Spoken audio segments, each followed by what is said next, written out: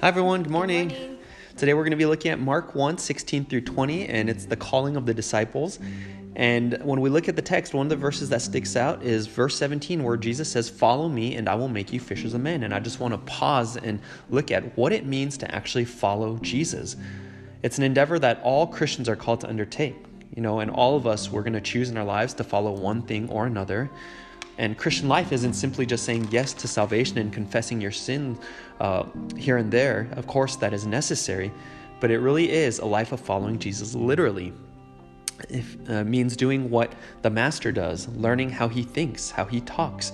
It's interacting like he interacts with people. It means to live like he does, to go where he goes.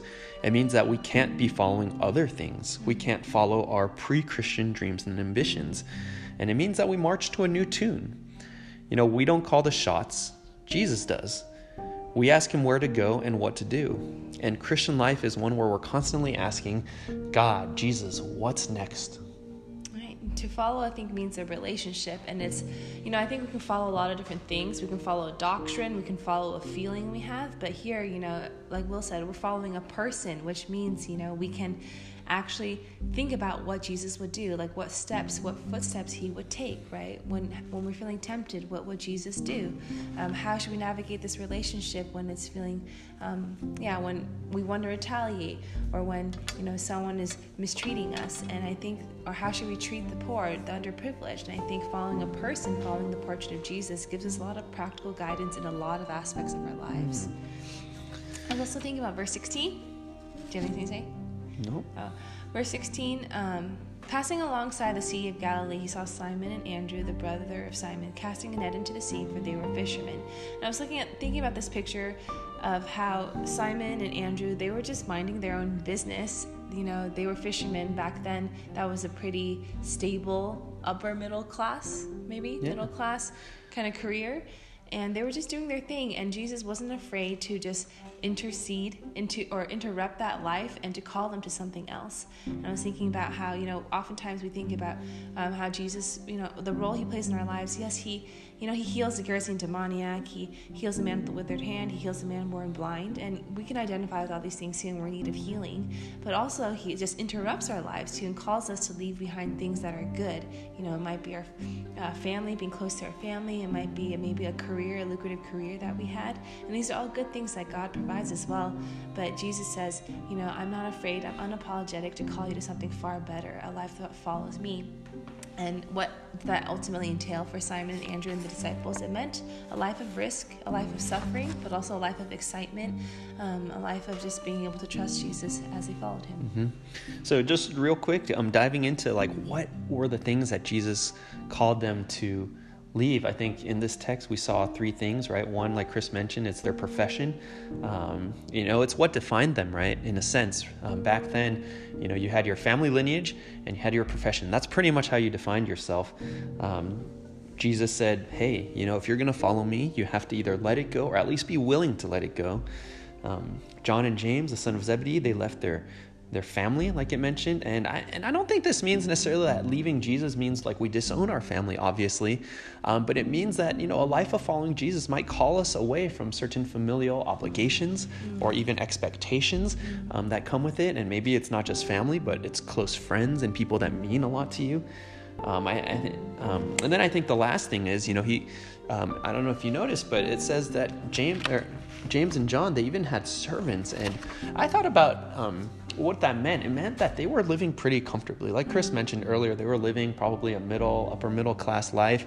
As fishermen, it's a solid profession. They had to leave comforts. And, what does that look like for us?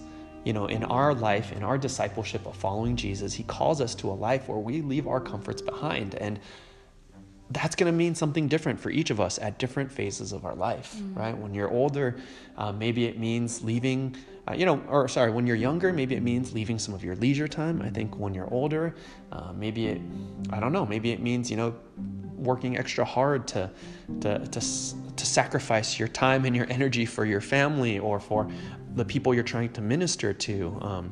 Leaving your comforts can mean so many different things, but ultimately we're called to leave that life of comfort so that we can live a life of mission and impact. And I think that's what we see happening with the disciples. And I thought that's personally applicable to me as I thought about even this upcoming year for our church with 2021 church planting. It's going to call a lot of us to leave behind, whether we stay or we go. There's going to be a leaving behind to follow Jesus, to take that next step of faith, leaving behind relationships that we love, or leaving behind maybe the comforts of, I don't know, living at Techview if we go or stay, who knows, leaving behind just what it's familiar to follow Jesus. And all the while I was just reflecting on Jesus and how he's saying to me and to all of us, would you trust me? Can you trust me to leave behind these good things? And I was thinking, what would my answer be? And I just got to work through why Jesus is worth it. I thought about all the times, it's not just Jesus calling me to leave behind my vices and my old ways, but all the times he'd called me to leave behind good things, and how that ended up being a decision I never regretted. Yeah, so I think ultimately what we see here is a picture of, you think about what these disciples end up becoming, right? All that they're going to leave. It's ultimately that they might become fishers of men. That they might become people who will be able to impact other people. I was thinking about how, when you catch a fish, it's got fatal consequences. Life cannot go on anymore for that fish as before.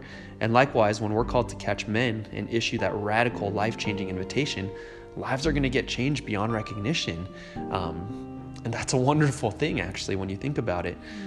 It's the best life there could be, I think, being able to impact people for an eternity. And that's ultimately what fishers of men are called to do. That's what we're called to do. And so I think that's something we have to remember as we're thinking about, why does Jesus call these disciples to do what they do? It's because he wants to do something even greater with them. He wants them to have more life and not less life. So how will we respond today to Jesus' call to follow him?